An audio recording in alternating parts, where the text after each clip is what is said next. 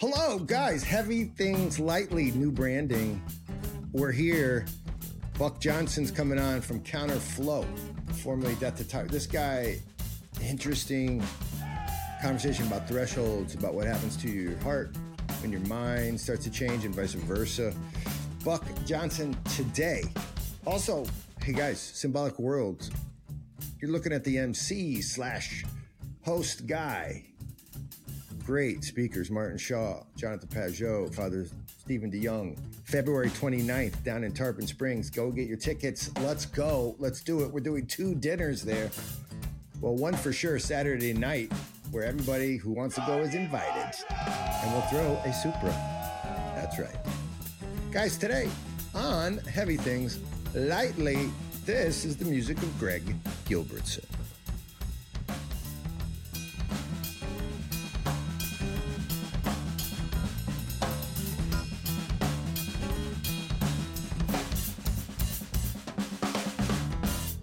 What's up, Buck? So, my friend from Counterflow. Dude, you're looking good. How you feeling? I'm feeling pretty good. I didn't specifically know if I was looking good, but thank you. But Tell us about your t-shirt. What's happening there? How beautiful is this? Intense. Softener of Evil Hearts. This is one of my favorite icons of the Theotokos. That's so beautiful. And a guy I know up in, actually, we were just talking about Denton. I believe he's up there as well.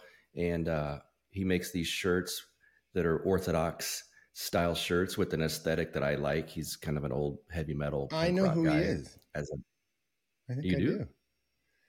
It's the company's called, I'm giving him free plugs. I paid for this shirt, man. But the company's called 13th Vigil. 13th Vigil. I went to that parish, St. Maximus, the OCA parish up there. That was intense. I like that place. I don't know if it's... Anyway, the shirt, so good. You're rocking that out.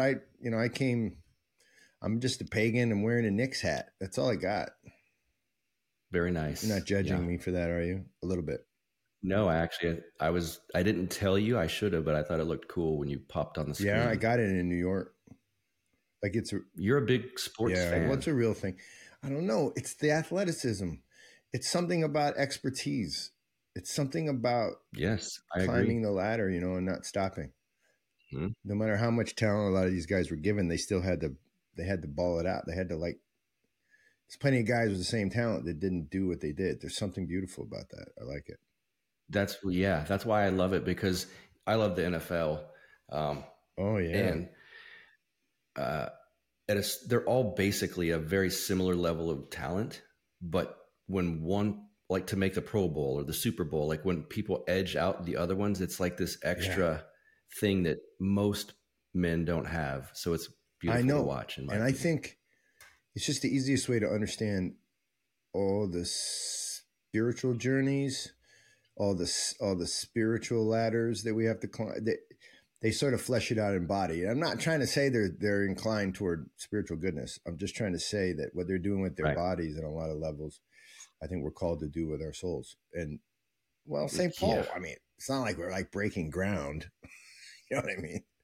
Like St. Paul kind of talked about these things. But so you do Counterflow, but you used to do something called Death to Tyrants. So you're a well-known talk about interesting stuff guy, and with great intrigue and a lot of great guests too. I like your pod you get good guests. So, but it wasn't always Counterflow. So what happened?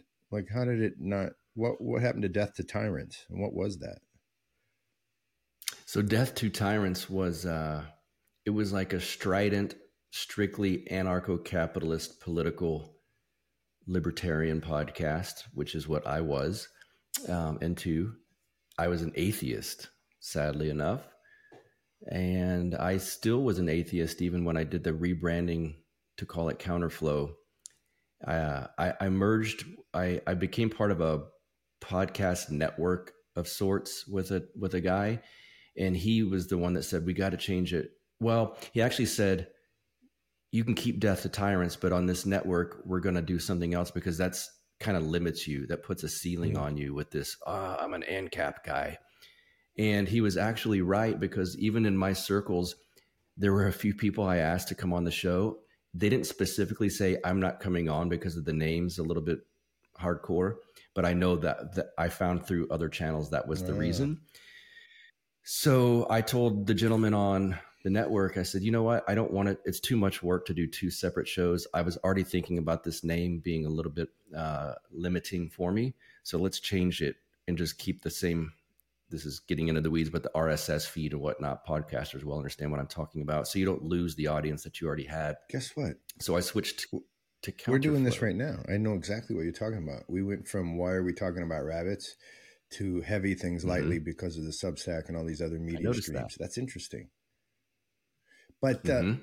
but the ethos and the eros was the same. The desires were the same to tell the same stories or to do the same interviews with Counterflow.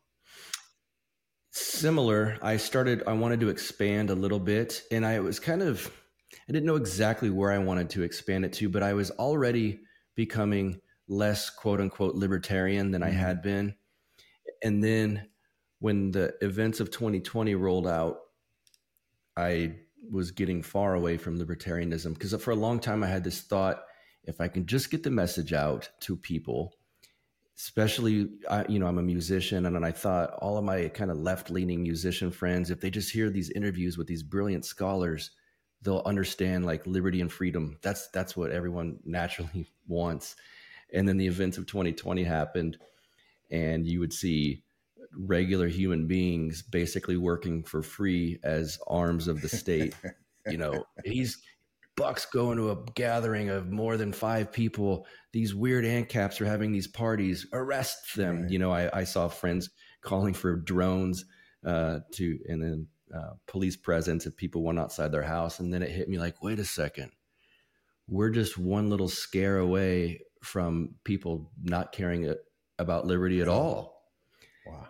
And so, yeah, I started shying away from that. We were actually, me and some other podcasters were at a group that was labeled as post-libertarians.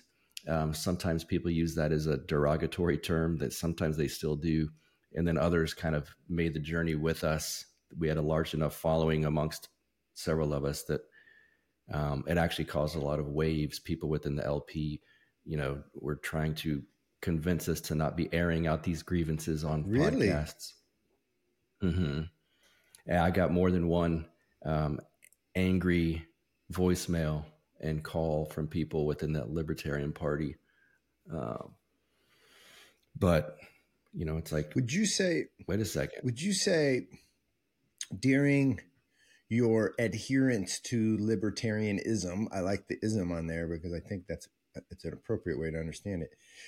Would you say if there's 10 of you in a room that are believers, how many would say that they had a soul? Ooh, that's a great question. I would say less than Yeah. half. Because I bent toward libertarianism after I did a lot of work overseas as I was pretty lefty, to be perfectly honest, for a long time. And I would bump into libertarians, but I always thought there was a soul and like Jesus was cool somehow. But libertarians used to bum me out because they would go so hard on freedom and then have no theology of the soul. It was kind of nuts. Like what? Like freedom to like just move my body around? Like it's kind of weird. Yep. That was me. That was me. Really? I was an atheist. I was reading Christopher Hitchens and, following Bill Maher, even though we weren't politically aligned. I thought I was aligned with Bill Maher on the atheist stuff. And I thought the soul kind of discussion was fake. And, it kind of makes me cringe at my old former self at this point. But yeah, I was that way. A lot of libertarians they hold liberty as the highest Right. value, or men like Murray Rothbard or women like Ayn Rand. And they don't realize it, while on the one hand, they're mocking Christianity. And it's like, everyone has a God-shaped hole in their heart. Now, it's just, what do you fill it with? And they fill it with this chase of liberty being the highest value. And yeah, it's sad. So, were you aware of that sad apart, or it took the No, pandemic to sort of say, wait a minute, that hole's it's pretty empty, like it never got filled with much. Oh, how did you said the pandemic, but then was it a personal moment, or what happened? Because now you're doing counterflows like it's like cool hip orthodoxy. Like I love it, but something else happened other than just the pandemic. You must have bumped into somebody. I did. You mean on Yeah, discovering yeah, like Christ? something else was going on than just a political like reevaluation, right? That's true. Yeah, I had at least opened my mind at the time to Christianity, although, I was calling myself at the end Mm-hmm. agnostic rather than Mm-hmm. atheist. But it still wasn't for me. And I spoke with a gentleman that goes by Cyprian now. It used to go by Vin Armani. Wait a minute. Our And friend Cyprian? yeah, that's right. Yeah, you've been on the royal I path. love Yes. Cyprian. Me too. We had already been friends through my show discussing political stuff. And during the year of 2020, after things went down, I had him on for probably to discuss those things. I can't actually remember, but because I did find him very articulate and prescient on events that were Mm-hmm. unfolding. He was very good at kind of seeing how things were Mm-hmm. going to roll out. He moved to I Saipan know. in February or March of 2020 because he saw the writing on the walls. He was in California. He knew what was going to happen. And after the recording, was chatting with him and I said, "You sure see things pretty clearly and deeper than a lot of others." And he said, "Bro, if you're looking at all these events through a materialist lens and not spiritual, you've lost the plot. You are going to be totally lost on everything that's unfolding." And I said, "Well, you keep talking about orthodoxy. That's interesting because I'm not real familiar with it, but I'm open to this idea. How do I research this?" And he said, "Buy this book on Amazon by Father Seraphim Rose, Mm-hmm. called God's Revelation to the Human Heart." All right, cool. Got off with him. Click, click, click. Boom. Ordered the book. And at that moment, also during this time, so crazy, I discovered that in my town of 13,000 people, churches everywhere, but it's in Texas. It's small town Texas. So it's Right. Baptist, Methodist, Catholic. There's a Russian Orthodox church here. I could not What? believe it. And I said, "Well, that's fascinating." So I would drive by it and just check it out. And I thought, they're gonna think I look weird. I'm covered in ink. I'm kind of a bigger guy, and I don't want to. They're gonna think I'm some sort of weird threat or a freak. I didn't know anything about Orthodoxy, right? And so I kept driving by, and I'm like, nah. So then the book from Father Seraphim comes in the mail. I let it sit for a few weeks, and then I read it, and it was like, Boom. boom. I could not believe what I was reading. I actually remember feeling a warmth and like tingling in my chest as I read it. And also, then this gentleman that followed my show reached out on Twitter and DM'd me and said, "Hey, I heard you say on one of the shows that you live in Lockhart. I go to an Orthodox church in Lockhart. I'd like to invite you." And I You're was like, kidding. That's the "What?" little church. Yep. And I said, "Wait a second. This guy had like an avatar that wasn't him. Some of these guys on Twitter." And I said, "Wait a sec. Who is this? Do you live in Lockhart? Let's get a drink." And he said, "No, I actually travel in about an hour. But I just want you." And I said, "Weird. I've been driving by that church and I just got this book from Father Seraphim Rose." And he said, "Well, there's an icon of Father Seraphim in that church." And he said, "Trust me, the fact that you're reading that and that I happen to reach out to you and that you live there, these aren't coincidences." And at the time, of course, I was like, "Yes, they are. This is weird." And so that's kind of what Isn't it got me funny? Even in in the the door. phraseology right there. Yes, they are. They are two acquaintances. This is weird. Wait a minute. I Right. thought they were just luck ups. Yeah. Why would it be Right. weird if it's you see what I'm saying? It's like it either is or it I isn't. do. I know I'm the same way. Even now I'm 27 years Orthodox. I'll be like, well, that's weird. No, it's not weird, dude. It's not It's weird at all. reality emerging and you should snap out of it. Uh, so then okay, yeah, and you know what? I think when you scratch really just the threshold idea of moving from one thing to another. If you ever notice, I really believe this. It's always a person. So like Cyprian's one of those people. For me, the person was this woman I was pursuing who said, "I'll meet you at this Orthodox church in California." This is before I knew my Wow. wife, and she was just this Orthodox person who was going to church, and I found her. I wanted romance, so her personhood brought me to stand in that Green Street church, and then get embarrassed by a babushka who's like, "Stand up," because I sat down. I'm like Yeah. 28 and like, athletic, and then I just come in and get tired in like 2 minutes and then sat down. And then Right. she yelled at me. But my point is all of my ideas about what was right or wrong, well, they're fine. Sometimes they're motivators, but it's people. They Mm-hmm. they move you, like, because Mm-hmm. they're filled with the stuff of movement, like, eros and all that. So okay, Mm-hmm. then this is cool. So then, as you're becoming aware of the church and then you're getting involved, you still are, a big podcast guy. So you had to Mm-hmm. switch it over, right? What did you start to do? Change the vocab? Was it a makeover in your heart that ended up in your mouth, like with words, or how did it look? That's a very good way to put it. It wasn't even like a voluntary, let's say, or a purposeful decision where, I have a producer. He was very happy to see this. He's Protestant, but very into his church and whatnot. And we would have discussions and he would try to kind of, well, just be open to some thoughts and whatnot. And it wasn't a decision where I thought, okay, I'm becoming Orthodox, therefore my podcast is becoming Orthodox. It's always been, my show's been things that I find interesting, things that I want to learn about, things that I want to kind of ideas to get out there for my audience. So it just kind of happened Mm. naturally as my journey. I used to hate the term journey, but it is I it is get what it it though. is. I As my hate it too, journey, but I get it. It's like it works. yeah, it works because it really is that. And so as that unfolded, that my podcast just kind of followed as I do. Like I don't like it's not fake or there's nothing where I'm trying to put on a persona. It's just is me talking to people.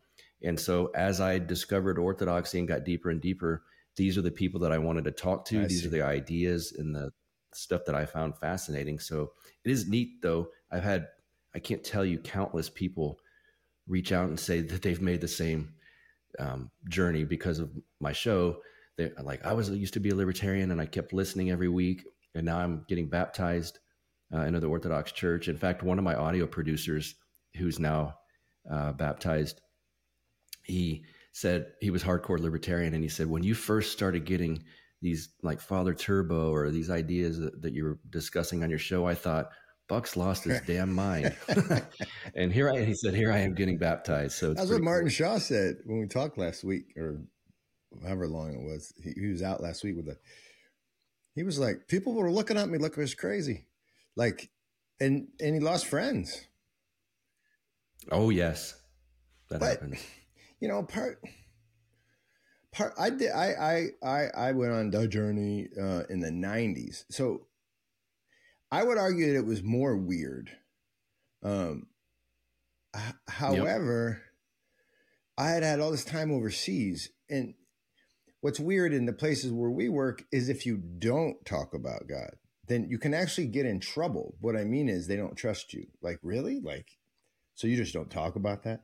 That's one of the great gaps when Westerners try to do aid projects is they really do them as if it's the entirety of the project is engineering. and Mm, and the locals keep waiting for the spiritual conversation. And of course, like, the white people hmm will pray with them because they're going to do the prayer service, at the end of the bridge project or whatever.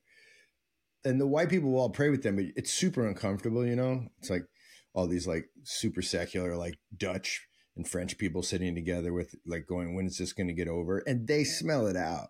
All the local people are like, hmm these people have a weird way of thankfulness or gratitude.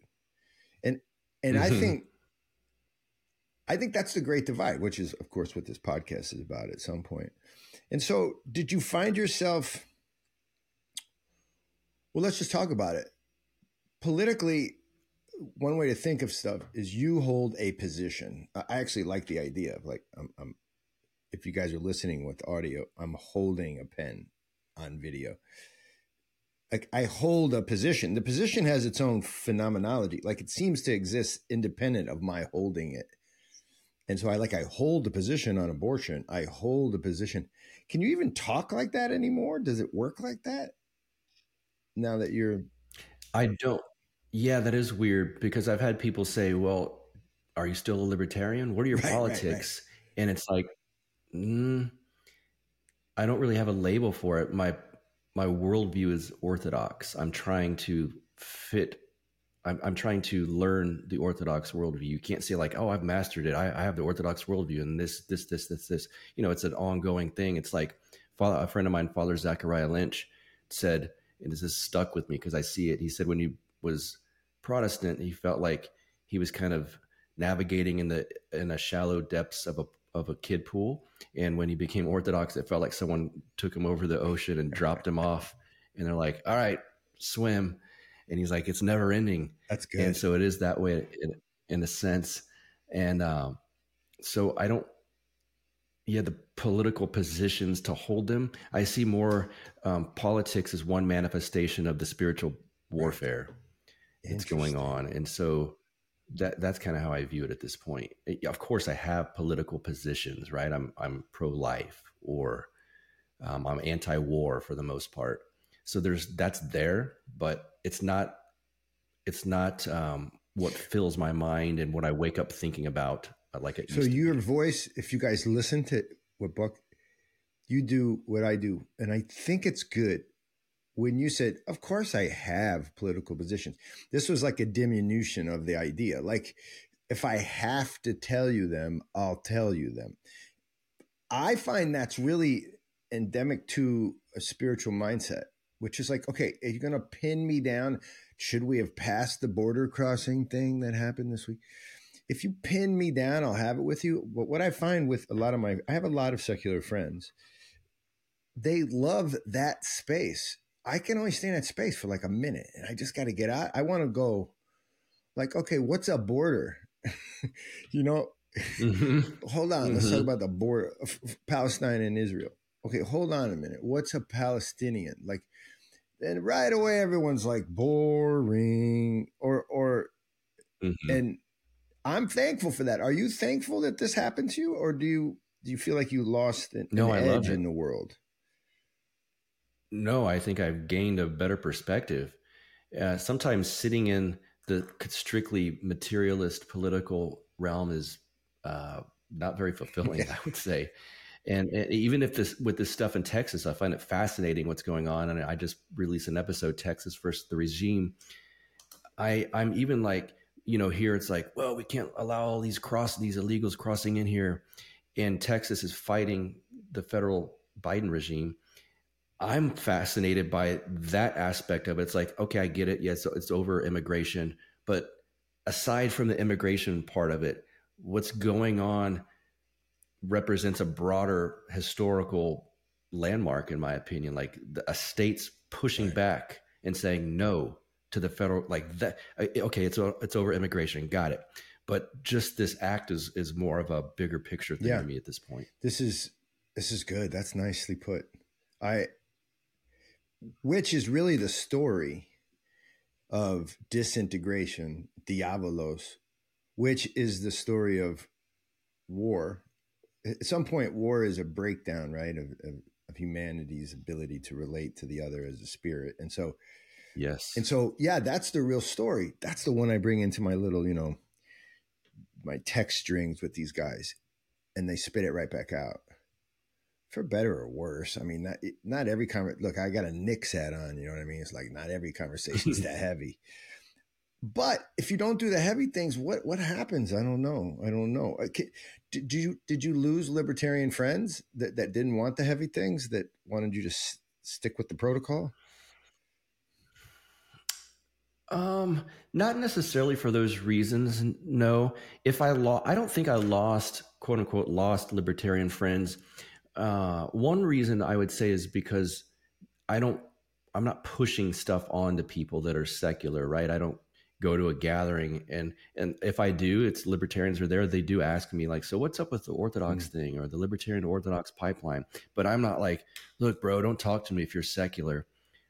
So I think my general mannerism and affect kind of helps that situation. I would say if I lost friends, it would be that it's just I don't go to the same sort of functions anymore. So it would be more of just a kind of a natural, kind of dying off of certain aspects of my life. Nothing like where it's direct, like, oh, Buck's Orthodox, I'm tired of that I stuff. I don't want love to that hear it anymore. approach. Not so much I love that. that. I know. I see it. That makes, which is natural, right?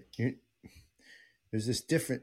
There's pull and push, and I don't. I like the idea of being pulled into orthodoxy, but I don't like the idea of pushing people into it. I'm not good at that. Right. It's not a good thing. A reader that used to be at my church told me once, when I was converting, he said, don't argue with people about this. He said, you can't argue someone into heaven, but you can argue many people Yeah, that's out. how it feels. And that's kind of stuck with my, it's like, look, I've had people come to me, well, what's my first step here? What should I do? Well, you should reach out to the priest and then go to the service. And then I've had some say, it's amazing how powerful Christ is, because he really does scare people. And I've seen it so many times with people that are actually their heart open to it.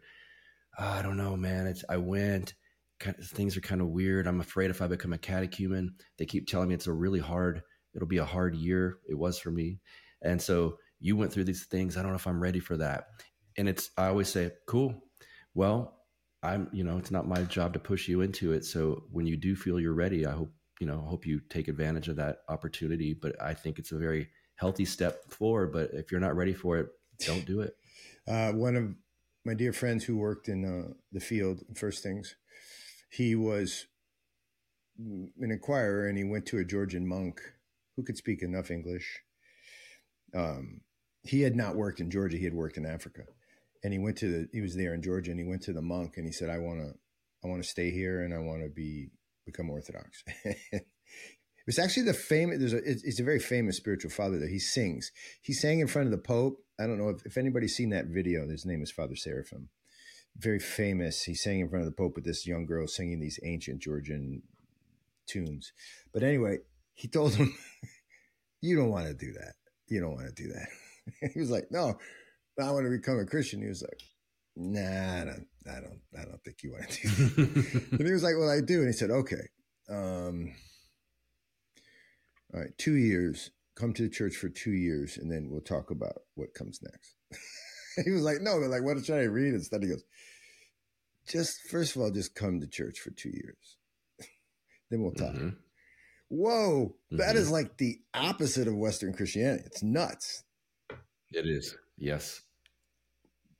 Yeah. And Father Turbo has said it before on his show. The church doesn't need you. You need the church.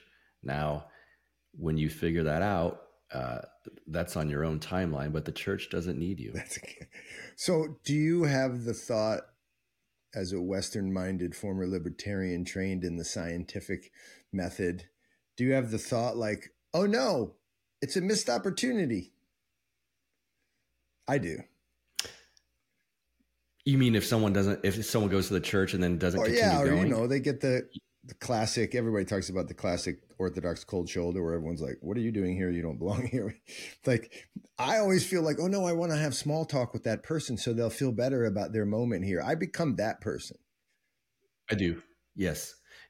And sometimes I'm hard on myself if I see a new young man or woman at coffee hour and I have to leave or something. And I think, man, I should have said something to that person. They're going to think that I was a jerk or something like that. Or they'll think that, yeah, it's a missed opportunity. Like they're not going to come back now because I didn't say something to them. So yeah, I do have that feeling. I try to go up and shake hands and just talk to people at the coffee hour. Let's ask the question. Let's just investigate it together. I think it's a really relevant question, not just for Orthodox people, by the way. So is that a cultural thing? Russians won't really do that. That's not a thing in Russia or Russian lands. Or do do you think that's just like a waspy thing that's happening, or do you think it is a type of proper relationship to the stranger? Um, I don't. I'm really torn on this. Um, Maybe it's because, in Texas, that's kind of a natural thing to do. If I go to a bar and you if I'm by myself and there's people sitting next to me, they just start talking to me. So I don't know if that's strictly Texas, but it's my environment. It's what I'm used to. Especially, I'm in a small town of 13,000 people, so that's very common here. At HEB, our local grocery store, I've had people just start chatting with me. So to be in my parish is very small. I would say it's 600 square feet. Uh, it's just unnatural not to do I that see that. at this point for us. I'm torn without throwing the Midwest, the entire Midwest under the bus. I find Midwesterners are very much, hey, very nice to meet you. Da, da, da, da. It's like a duty, and then there's suspicion in the quiet.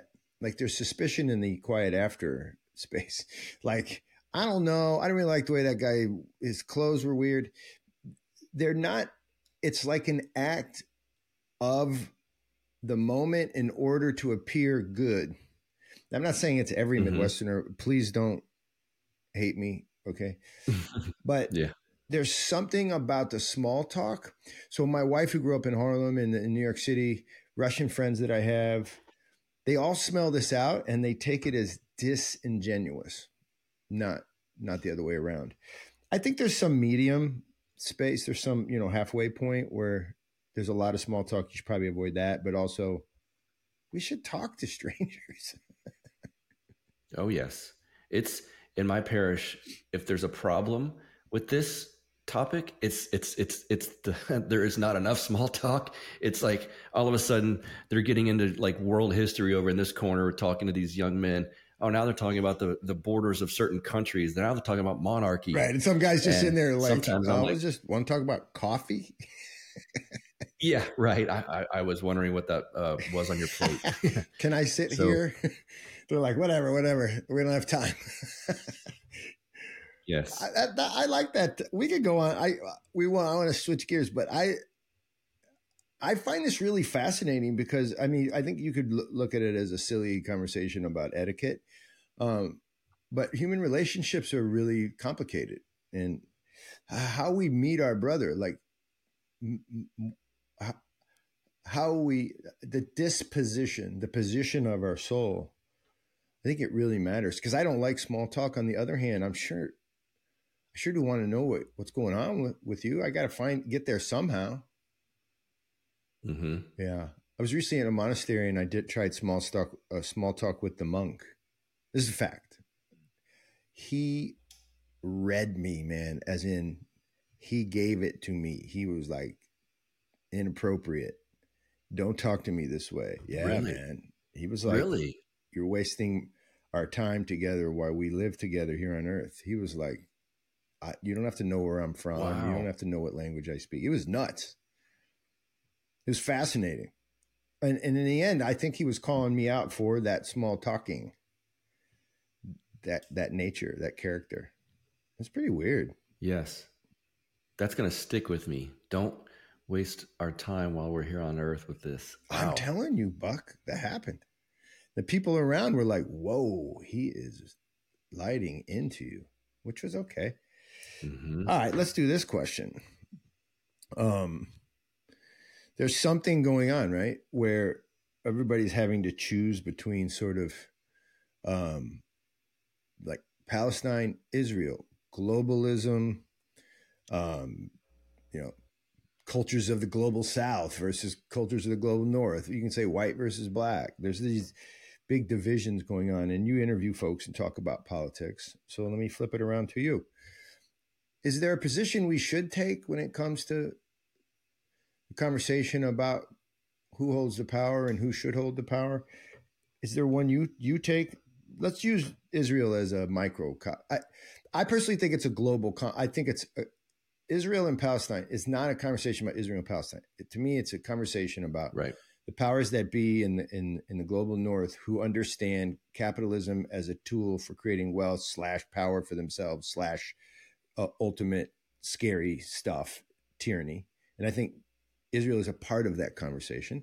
And the Palestinians are part of the other one, which is like, we're going to stay tribal and just bomb each other if you don't agree, and the yada yada. You can talk about decentralized versus decentralized, right?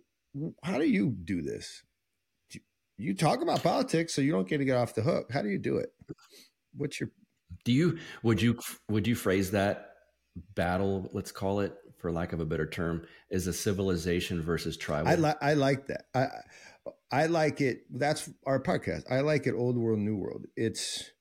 I define Mm-hmm. myself differently than you. I define it by the blood of my father, and I know his name, and he leads me to my God.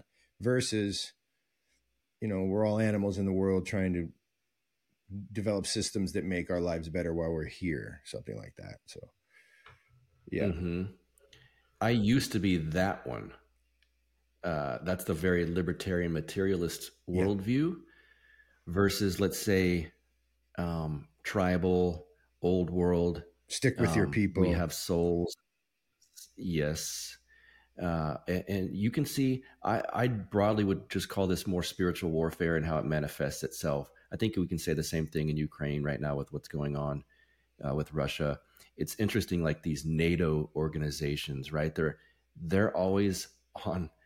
It's funny. I find myself against whatever they're doing. It's pro Zelensky, Right. it's pro Israel, but they're not. They're putting their reasons out there. Oh, it's for democracy. Oh, it's for caring about people.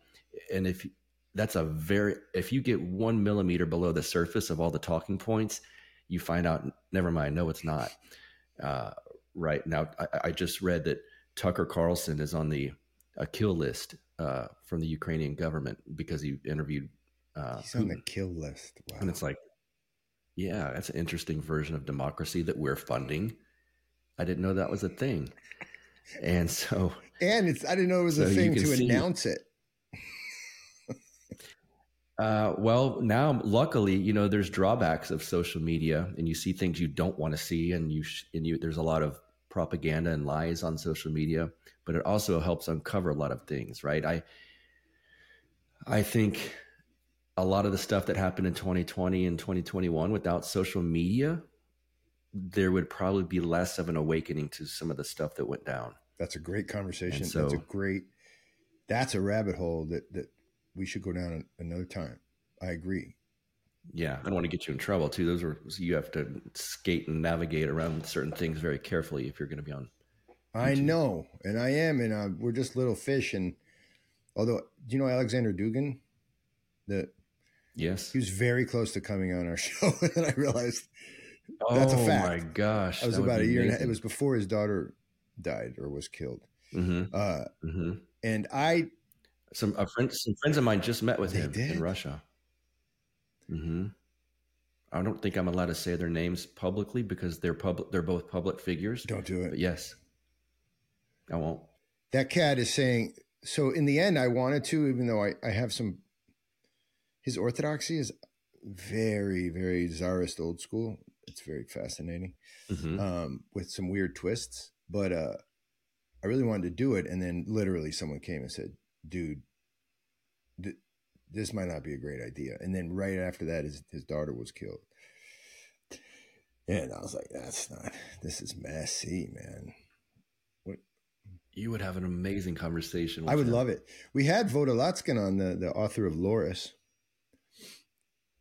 I don't know Yeah, this he wrote the book person. Loris, a novel about a holy fool in the 1200s in Russia. I Oh, highly cool. recommend that Okay. book. L I'm L A writing this U down. R U S, Loris. Okay. Um, Literally Cool. probably one of the great novels of many centuries. It's amazing. So so we could talk about it, right? The sides, you know, all of us podcasters in this subculture, Peugeot and Nicholas Kotar and all of us, and we can have positions on this. I'm coming to a point though where I wonder to what end, like if you're going to ask me, like, leave the Palestinians alone. I mean, I get it. They fight underhandedly in the way that they try to strike.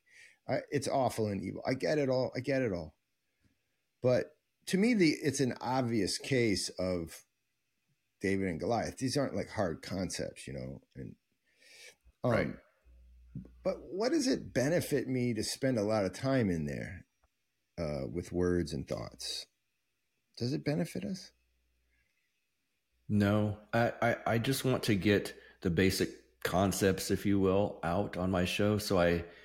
Because there's so much, to use a left-wing term, misinformation, a propagandized term, misinformation on these things, on the basic narrative. And so I try to, once this stuff went down in Israel, and you see it sadly, a lot of people on the Christian right, well, we have to back Israel. It's like, why is that? Like, let's dig deeper into why these thoughts come up. Oh, because it's a holy land. Where'd you get that from? And then you start digging. It's like, oh, John Nelson Darby. Oh, these thoughts didn't come out to the late 1800s or mid 1800s. Where did this? Then it's like, well, let's look into the Book of Revelation. Wait, how do you? Well, let's look into the rapture, and you start kind of digging deeper, and it's like that's why these political opinions have manifested themselves, and why nothing Israel can do no wrong, and so it's like, wait a second, this was based on a heresy of sorts. Now let's dig into why that happened, and so that's what I like. And to you do. should, because what I mean to say is the political conversation is really necessary when it leads you down that road.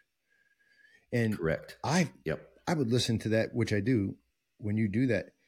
And I get a little tired if people are like, don't talk politics. What I think they mean is the politics aren't the point of the conversation. And that's right. And I love that. And then the history is really essential. And I think all this is working. And tell me what you think about this. All of this, for instance, what you just said, I think many millions of people have gone down that, Orthodox, non-Orthodox, doesn't matter. And they went like, oh, the American lobby, that's who. So I think this is all, the internet included, is all for the opportunity to be known to the divine reality as per the material reality. We're passing through the materiality of our existence to learn about the spiritual. And if we do it, if all this is seen as a gift, we can do it. And the internet doesn't scare me that way, but I have to stay like, I think about a rocket ship trying to leave orbit. You got to get on the ship, the rocket, but you can't let it blow apart when it's going through these conversations. It can't be that those become the point. Right. No, we're just going through this. Correct. Until we get, now we're in, now we can see clearly. And I like that rocket ship conversation. I just don't want to stay in it. Please, ugh. Right. I picture it as like when I'm at the beach, the surface level that's on Twitter, or that so many people want to argue back and forth, is like the white foam on the water. And it's like, go and under that part and let's start getting to where the currents are actually forming. And that's the more interesting conversation. The why. Why is this happening? Why is this the discussion right now? Let's get below the white foam and hit the undercurrent, the undertow. What's kind of swirling things up down below. I saw a picture of two dudes on the new Apple what's it called? Oculus? No, that's the other one. There's a new Apple device that you put on your head and walk around and on your face, and you see things. I don't even get it. So right now somebody's going, how old is that guy? Right now they're like, hey, that guy with the Knicks hat is a dinosaur. I don't care, guys. It's an Apple device that you can look at. It's like whatever the one that they put out from Meta, whatever that thing is, where you're in an alternate reality, right? And I saw picture of these two guys having lunch together with their goggles on. Oh my Lord. So I bring that up because, okay, that's a beginning. But that's just like, what does it do? What does it do? Oh, it's so cool. It's so cool. It's so cool. It's so cool. Okay, but let's go a little bit further now. Now, why do you have them on at lunch again? You know what I mean? Like, I get that there's cool stuff happening. I get it. But why are we doing this again? And then if they'll sit long enough for that conversation, I feel like maybe they still put it back on, but at least I know why I put this on my head. And I think it's a scientific thing. It's a what. It's always a what and how, what and how, what and how, what and how. And science has taught us to go what and how, what and how, what and how. But why is not one of those, questions enough for me? No, it never is. And it's sad that we, as a culture, we have moved so far away from actual truth and actual reality that it's like, let me get out of this craziness, this crazy world that I'm sitting in, and let's put these things on that make it an alternate reality. It's like, dude, you already are in an alternate reality, and that's why you're trying to escape it, but you're going the wrong direction. Buck. You're right. There's an attempt at escape because they haven't yet come to they haven't been brought to the conversation about what this reality is. Oh, that's intense. That's right. Yeah, I'd want to escape that too. It's like, I did want to escape it. That's why I found the church. Wow. And so maybe let's go this direction for just a second. Because let's just talk for one more second. Because I don't want to hang up yet because you're here and you're kind of like, I'm like a little baby podcaster compared to you. So here's a question. What makes for a good podcast? Oh, man. That's a great question. For me, and this is not me crafting my own, let's say it's when I'm searching.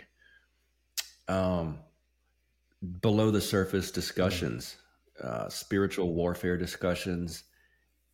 I should also preface this with, you're a Knicks guy, I'm a Raiders guy.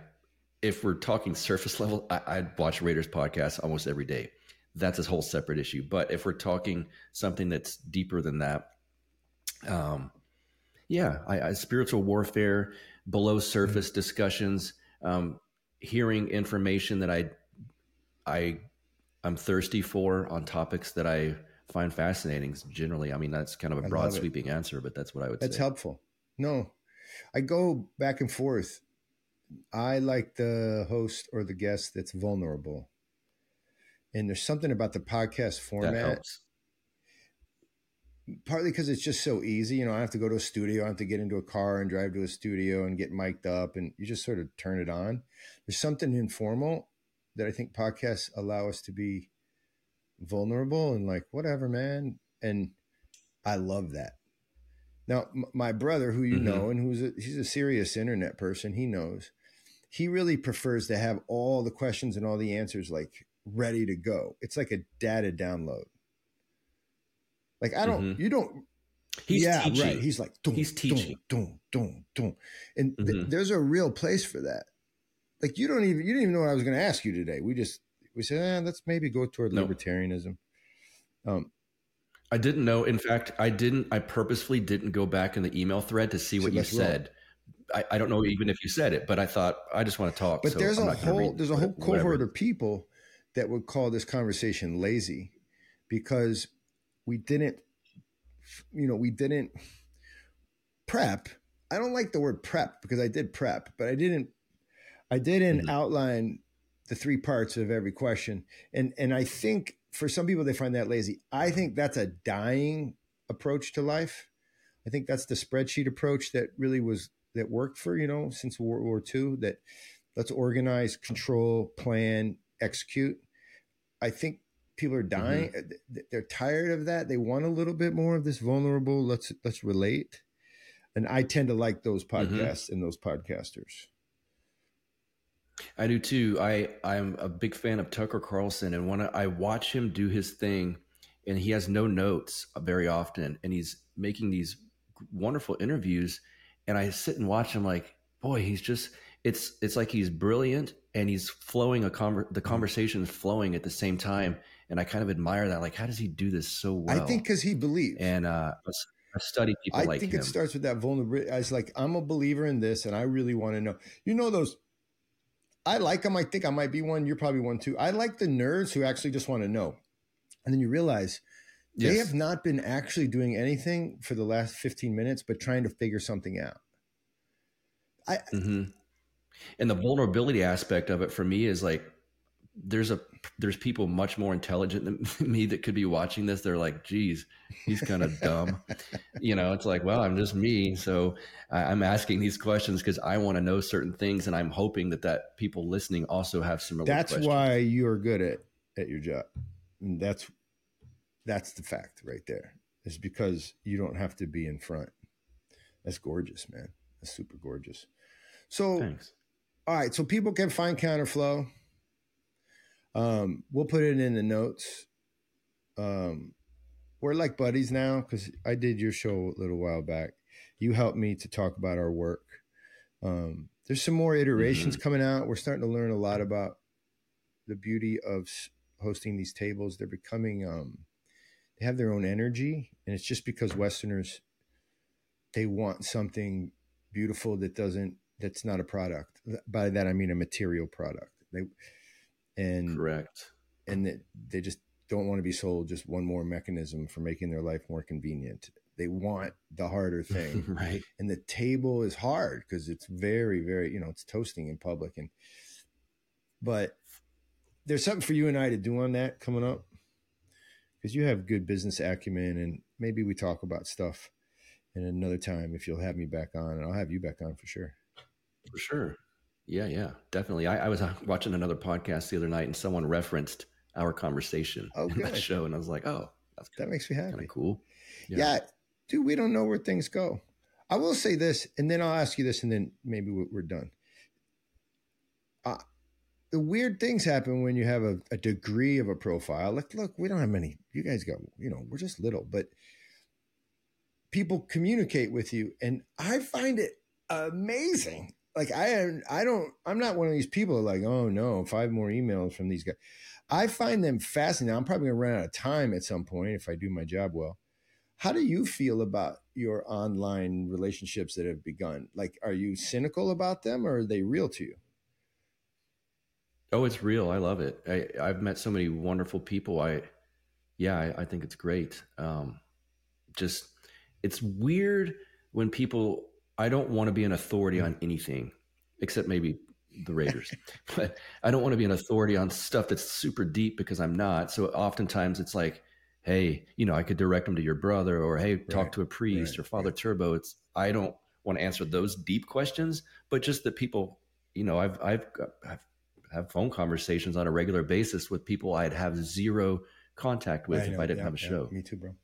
Yeah, and that expertise question is really important. Let's keep doing that where we're like, I'm not an expert. I can tell you this. I'm an expert on cultural immersion, how that works, what the language learning looks like, and how how it works, like on the ground in quote, poor countries. You want to talk about that? I can do that as an expert. Maybe the restaurant and this dinner. But after that, man, take my theology or whatever the stupid thing I'm saying for a grain of salt. You know what I mean?